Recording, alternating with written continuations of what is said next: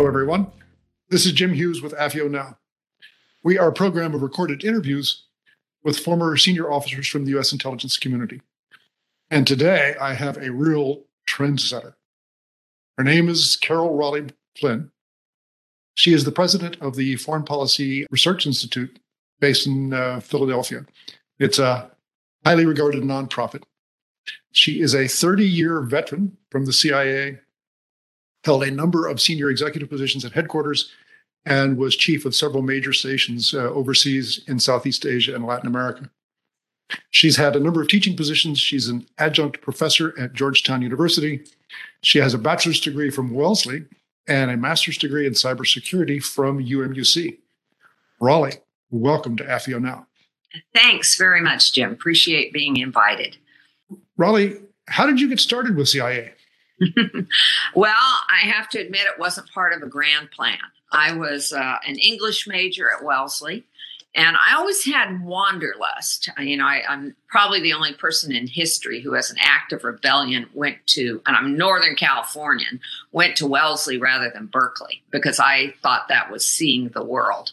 And so, and I'd never been east of Reno at that point. So I've always had a bit of wanderlust. But after Wellesley, English major, I ended up in book publishing. So I spent about 5 years in New York, just shy of that, at Doubleday and Simon & Schuster, and ended up as an editor. And that was when I saw an ad in the New York Times on the op-ed page back where Mobil Oil and Exxon used to advertise with big corner advertising space. And there was an ad from the CIA, and it said, "Do you like adventure? Would you like to serve your country? And would you like to see the world?" And I just thought, well, yeah, that all sounds really great. So I sent a cover letter and a resume as instructed to this name and P.O. box in Washington. And of course, later learned that the name was no such person. So, I had my first interview in New York and New York City in a hotel room, of course. And the gentleman who interviewed me, Before I came to the interview, they asked us to get and read, if possible, The Craft of Intelligence by Allen Dulles. So I searched all the libraries and the bookstores, of course, and this was pre-Amazon, so there was no getting that book, except that I worked in book publishing. So I called a bookseller up in Connecticut, and I called many booksellers, but found one in Connecticut that was able to send me that book for about. It was expensive. It was like $27, which in 1981 or 80, I can't remember. I guess it must have been 81. Was expensive, but I got it. I read it, and years later, I had the occasion to read my personnel file, and right in the front was this interview of the write-up of the interview, and the person who wrote it said, in 2 days of interviews in New York, Raleigh was the only one who managed to get the book, and miracle of miracles, had read it and could discuss it. And he said, "I think this bodes well for a career in the DO." So that was how I came. And my only real goal when I joined, because in those days there was no internet and there weren't that many books about it. And so my only real goal when I joined was to learn French. I wanted to serve somewhere where they spoke French, and I wanted to learn to speak French. And of course, I never served in a French-speaking post and never learned French. But and I sort of said, I was living in New York City. It was sort of a very liberal, anti-CIA kind of place. If you were, 26 years old, which was what I was. So I sort of said, I'll give this 5 years. And of course, once I got in, I realized, what a terrific place the CIA is and what terrific people. And, I was at Simon & Schuster, and in the book publishing industry, I worked with a lot of smart, really creative people. And when I got to the CIA and got to the DO, I realized I'm working here with a lot of really smart, really creative people. But I'm also working with really ethical people, the kind of people, if you're on a sinking boat, you'd want as your boat mates. And so CIA not only had a great mission, but it was just really interesting. And there was always that lure of the next assignment. If things were going bad, you could say, Well, it's really bad here, but I've got this possibility of this next job. So it kind of kept you going. So that's how I came to the CIA, totally on a lark, a total lark, and end up staying for just shy of 30 years.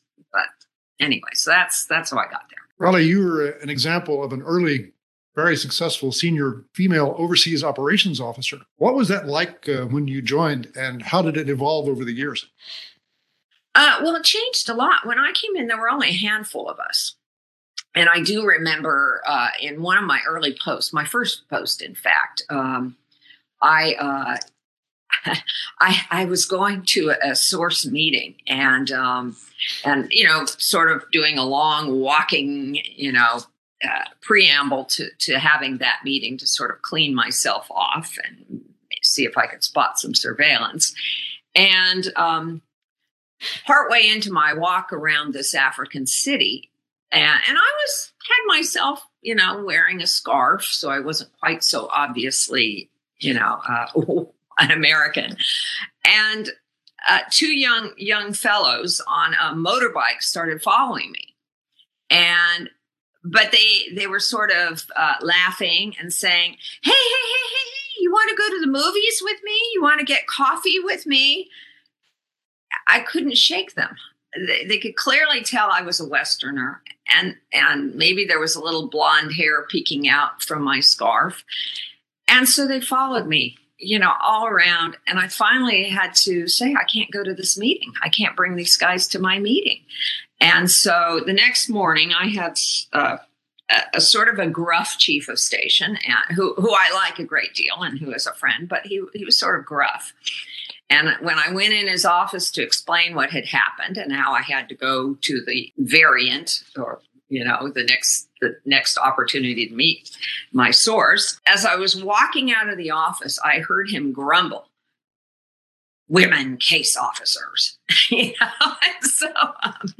So I don't think he was thrilled that he had a woman working for him, but he ultimately turned out to be a great boss. There were some drawbacks to having a woman, and that I stood out. There were also some advantages. I got meetings that the guys didn't get because I wasn't threatening. And, you can sit two women on a park bench or in a parked car, and they can sit there for hours doing surveillance and no one will think anything about it. You put two guys in a car or sitting for hours, it becomes suspicious. So I think there were some opportunities, and certainly I did see a change. By the time I left, women were in positions of executive positions, and there were more in the field than when I started. And I think there was a growing awareness that women can do this job too. There's more than one way to skin a cat. And I think that goes for diversity at the CIA too. It wasn't the world's most diverse place when I joined. And when I left, there was certainly an appreciation of the value of people who can blend in places around the world and can speak a variety of languages and play other nationalities if need be. And so I think the CIA became a much more diverse place. And certainly there was official recognition of the value of having a more diverse workforce. And there was a point about midway through my career, I think when I got to be about a GS 13 or 14, when this probably isn't a popular thing to say, but I think I was discriminated for because they would want to have, an example of a woman who'd actually recruited people overseas and had done that job. And so, I seemed to get put on some panels and like if they wanted a group of case officers to go up to talk to the DDO. I somehow got picked in that lot more than maybe I might have if I hadn't been female, because we still weren't that many of us. So, but certainly I saw a lot of change and an appreciation that women can do the job too. They might do it differently in some cases, just because, we are at the mercy of the security services that, follow us and monitor what we do, and some of the hostile intelligence services. But certainly, I think there was an appreciation that women can do the job too. Raleigh, over your 30-year career, how did you see the mission change And what do you see as possibilities for the mission in the future? Well, I certainly saw the mission change a lot. I mean, I started my career, my first two assignments were in Africa, and this was the 80s height of the Cold War. And African continent certainly played an important role in the Cold War, where a lot of the African countries were sort of divided into who did they side with? The Soviets and the Warsaw Pact, or NATO and the United States of America? And as well as in terms of our DO activities, we used the real estate of places like countries in Africa, because it was a place where you could actually get relatively easy access to Soviets and to the Warsaw Pact diplomats and official personnel. And so it was sort of a hunting ground for us. In some of the places I served, there was only one grocery store, two grocery stores, and everybody had to shop there. So, you'd see your KGB counterpart in the cereal aisle. And in fact, I remember one sort of funny incident. And I remember we got this cable out, informing us that Check-a-Day was coming up. And Check-a-Day, if I recall correctly, I want to say is in December. I may have gotten that wrong. But, and I was in the Southern Hemisphere, so December wasn't what we think of as December. It was summer. But they told us that a lot of residenturas celebrate Check-a-Day, because that was the founding of the security services, foreign security services, and be on the lookout for opportunities for Check-a-Day. I'm not sure what that meant, but I was in the grocery store in this African capital, the one of two grocery stores, and who do I see but one of the KGB guys in there? And what's he carrying? He's only got one thing in his shopping cart, and it's a little toy gun. And I'm thinking, I bet he's taken that to his Check-a-Day celebration as some kind of a spoof gift. So we knew each other, and I said, well, hello. and I don't think he really wanted to see me at that point with his little toy gun in his. And I didn't mention Check-a-Day, but I just said, that's an interesting selection of groceries you're buying.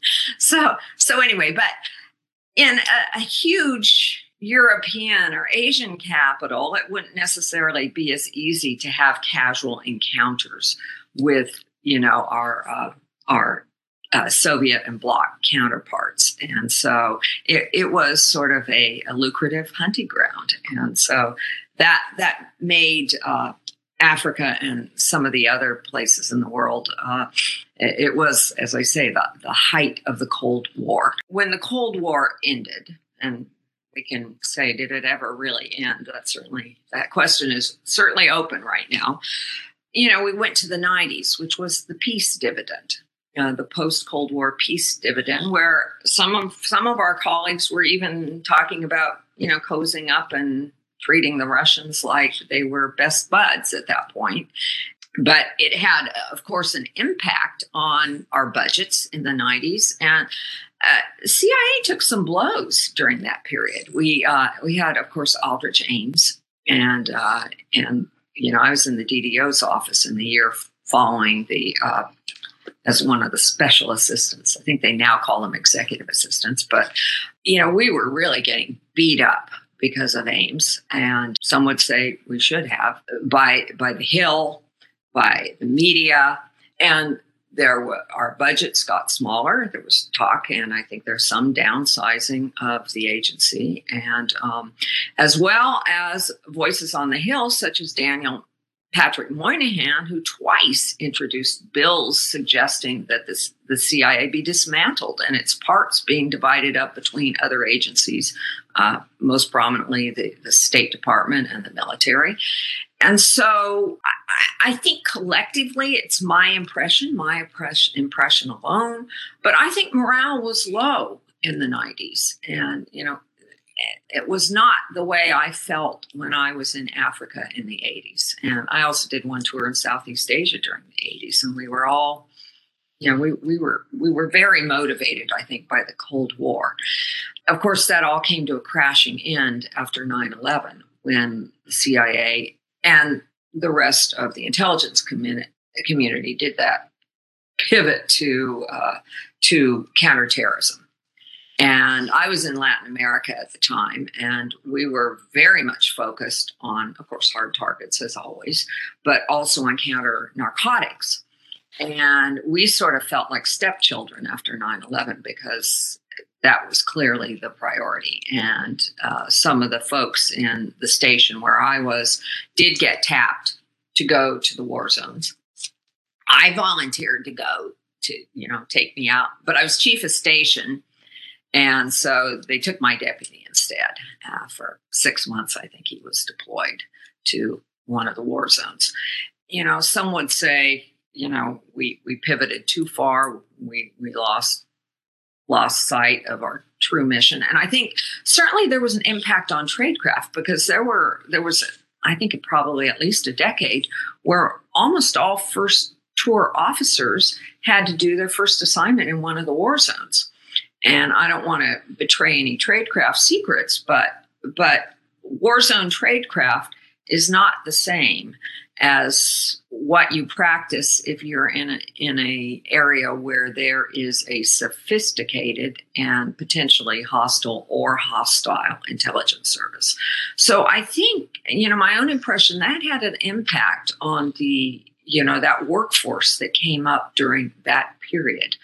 And I think, obviously with us pulling out of Iraq and Afghanistan, and now with the Russian invasion of Ukraine, I think we're all realizing that, writing off the Russians and their malign influence in the world, I think was short-sighted. Certainly in, the early 90s when we were all doing that. Not all, but many were doing that. In terms of looking at the future, I think some of the real game changers have already started, and technology is certainly a huge game changer, both in terms of our defense and our offense. And I think one of the most obvious offensive weapons we now have, or tools we now have, not weapons, I don't want to use weapons, tools we now have, which we can talk about publicly because everybody knows it, is big data. I remember back in the Cold War, I don't know if this is really true, but you heard stories where people looked at the, photographs of the Politburo and tried to discern who was in power and who wasn't by where they were standing. Or if there was a photo missing, what happened to that person? Where we went from a case where there was very little data to now there is so much data. And we've developed analytical tools, automated tools, and machine learning, artificial intelligence, so that we can manipulate that data to make analytical conclusions, which, when in conjunction with other sources of intelligence, SIGINT, HUMINT, can give us, information and analysis that we didn't used to have. So we've also seen, of course, the Russians use data as a covert action tool, active measures. We saw that during the 2016 election, where instead of just, hacking the Hillary campaign emails, they actually weaponized them and put them, through WikiLeaks out, leaked them selectively in that campaign. And I think, we saw in the run-up to the Ukrainian invasion, we saw the U.S. government using intelligence in a new way that we hadn't seen on as great a scale. The selective public release of intelligence information, which I think was pretty effective as a, I'm not an insider anymore, but just watching it as a lay observer, that I do think we eroded Putin's element of surprise. And a lot of that, that satellite imagery is out there in the public. So the media, and I know at FPRI, our scholars are just looking at open source satellite imagery. They are now, and they were in the run up to this. So they were able to see very clearly the deployment of military assets, the Russian military assets, both in advance and during. But I do think our selective release of intelligence on Russian troop deployments, on what appeared to be Russian deception operations, I think that preempted and maybe set Putin back on his heels a little bit. I have no intelligence I'm not privy to that anymore. But I think the technology has been a great game changer, and it has defensively as well. And there have been articles written on what it's done for human operations. And I just think back to, we had officers travel on alias passports and pretend to be something they're not, sometimes different nationalities, false flag operations. Well, now every passport has a biometric. Most of the airports you go through, or many are doing iris scans, and, there's technology out there. Doing the kind of alias operations that we did in the past are much harder. You check into a hotel nowadays, they're scanning your passport with that biometric. They have databases, and they often, when you check in and you hand them your documents, they will say, "Oh, Miss Flynn, are you still at such and such address in Philadelphia, Pennsylvania?" Because they've all got it before you give it to them. And so if you're going to run operations, either you have to have an exceptional memory, if you're doing it in true name. It has complicated our clandestine operations. And again, I'm not privy to what they're doing now, but I trust there are a lot of clever people at the CIA, and they're figuring out a way around this, because my own view is human will always be relevant. You can get all that big data analysis, you can get SIGINT, you can get overhead imagery, but the human source can give you the context and tell you if this person you heard on SIGINT is lying, or what's the story behind the story. What's the motivation? And read the body language and know the individual. Human gives you something the other ends don't, I believe. And it's also cheap. It's the cheapest of all the ends. I mean, we're pennies on the dollar compared to building satellites and big computer systems. So I guess it's pretty obvious I'm a fan of human, having practiced it for 3 decades of my life. I think a big power rivalry is back. I think China is very important to watch, and particularly how China reacts to what Putin's doing, because obvious parallels have been drawn between China and Taiwan and Russia and Ukraine. So again, I think CIA I don't think we were ever out of business, but we're back in business in a big way. And I do think there are some parallels to the 80s when I began. Riley, what was the hardest thing you ever had to do when you were a case officer? Well, I had to do a lot of hard things. As I think about it, operationally, there's some real hard things. I remember when I was in Latin America, there was an active terrorist presence in the city and country where I was living and working. And we were, of course, always looking for sources within that terrorist organization. And we had one. And he was a relatively new member of this terrorist organization. And this was an organization that, as part of their bona fides, you had to go shoot a police officer. And so our young source came to our case officer and said, they're asking me, I have to go shoot a police officer. Well, those are very hard situations, because you want to be able to prove the bona fides of your source. And I can't, there are various ways you could probably try to solve that. Either you break his gun, so it doesn't fire, or you aim high, or, he gets sick on the day, deathly ill with something really bad like malaria where he can't get out of bed. And as it turned out, the appointed hour came and the person he was supposed to shoot didn't show up. So it was, fortunately, but those kind of really, really hard dilemmas, I thought were really hard. But to be perfectly candid, the really, really hardest thing I had to do was I was in a country as chief of station where the country was falling apart, and all the Americans, all the official Americans, all but a handful of us were being evacuated. And my kids were little at the time.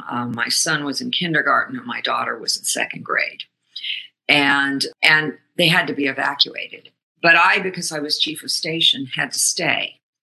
And so fortunately, one of our neighbors was a Foreign Service officer, and my daughter played with her little girls. And she just came to me and she said, I'll take your kids for you, and I'll take them to your relatives if you want. And they were out. We knew they would be gone for a minimum of a month, because that's when State Department evacuates, they all go out for a month. So I'll never forget the drive to the airport where we were going out. We were going in convoy. And of course, as part of our mission, we were, of course, very active reporting not only intelligence, but also doing our best to give, street by street assessments of what was happening so that this American convoy could make it to the airport. So I was in the car with, I think we were two families crammed into one vehicle. And I was taking my two children to the airport, and my son was on my lap. And as we drove one of the major shopping centers that would normally have been totally lit up, because I think it was a Friday night, and it was just totally, it would have been totally lit up. It was totally in the dark. I mean, there was almost no one on the street. And as we were passing it, my son in my lap looks out the window and he says to me, "Oh, Mom, cool, look, a tank." And I'm like thinking, oh my God, what have I done to my children to put them in this environment, potentially in harm's way? And there were a couple other incidents when I had fear for my children, and which I won't go into. But, those are really the hardest things, when you have to say, golly, what have I done? And so that was very hard. Yeah, those family separations are really tough. And sadly, far too many of our colleagues have had to experience that over the years, particularly Absolutely. in recent times. Yeah, including, or potentially putting your family in harm's way. Raleigh, as you know, both FPRI and AFIO have great relationships with academia, and we have student audiences. Is there anything in particular that you'd like to address, especially to students today? Oh, yeah, I'd love to. One of the most satisfying things I do is a lot of students contact me, both from Georgetown, or some I meet, or they come to me through FPRI, expressing interest in working in intelligence. And so I love talking to young folks, because I think the future of our country depends on this next generation, good folks going into government, and the intelligence community is part of that. And so the first thing I say is keep your nose clean. Don't get arrested. Think before you do stuff. And marijuana is still a federal crime. So if you're applying to the CIA or the intelligence community, don't do it. Or any federal job, don't do marijuana. Don't do drugs. But the other thing I would say is, of course, there are so many people who apply to the CIA, and I don't know. It used to be 150,000 a year. It may be more, but it's a lot. And so, there's a certain percentage of those who are wackos and who are absolutely unqualified. But But there are a lot who are qualified. And so I think it's really important to distinguish that not only are you qualified, but you're highly motivated and you're interested. Because motivation is really important, I think, in these jobs. They're really hard jobs. And if you're doing it just on a lark, granted, I did it on a lark when I started, but I didn't stay that way long. I drank the Kool-Aid, shall we say, once I was in.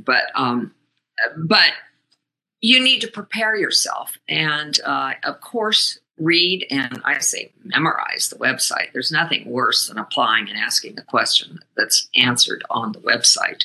But read. And I think the CIA probably still has a list of books about the CIA and about espionage and intelligence. Read some of those books and make sure you know them and are prepared and can discuss them when you go to your interview. Educate yourself. Certainly, if you're applying to, the DO, but some of the analytical part of the CIA or the support, learn a foreign language, travel abroad. Particularly for the Directorate of Operations, they're looking for people who have lived and spent time abroad, and ideally can speak a foreign language. The other thing I'd say is if you're still in college or you're just graduating, I'd say wait, because they rarely hire people directly out of college. They want you to have some street time, some common sense, maturity of having worked and lived out in the real world. The exception to that, I would say, by all means, if you have an opportunity to do an internship program or apply for one of their internship programs, do that. But the lead time is very long. It takes at least 9 months, I think, for them to clear you before you can get into an internship. So right now, for instance, is the time to apply for a job a year from now. And so start early. Those are great. Internships are terrific. And it's a chance for you to look at the organization that you're going into and for them to take a look at you. And there are a lot of folks who come out of those internships, a high percentage, I suspect, that get hired ultimately. So do that. And it never hurts to apply, even if you think you might not get it. It's practice. And there are a lot of folks who got turned down the first time they applied and ultimately get hired. It happens. So that I'd recommend you do. But certainly stay attuned to what's going on in the world. Read the Financial Times, read The Economist, stay current in what's going on in the world and be able to talk about it. So that's what I would say.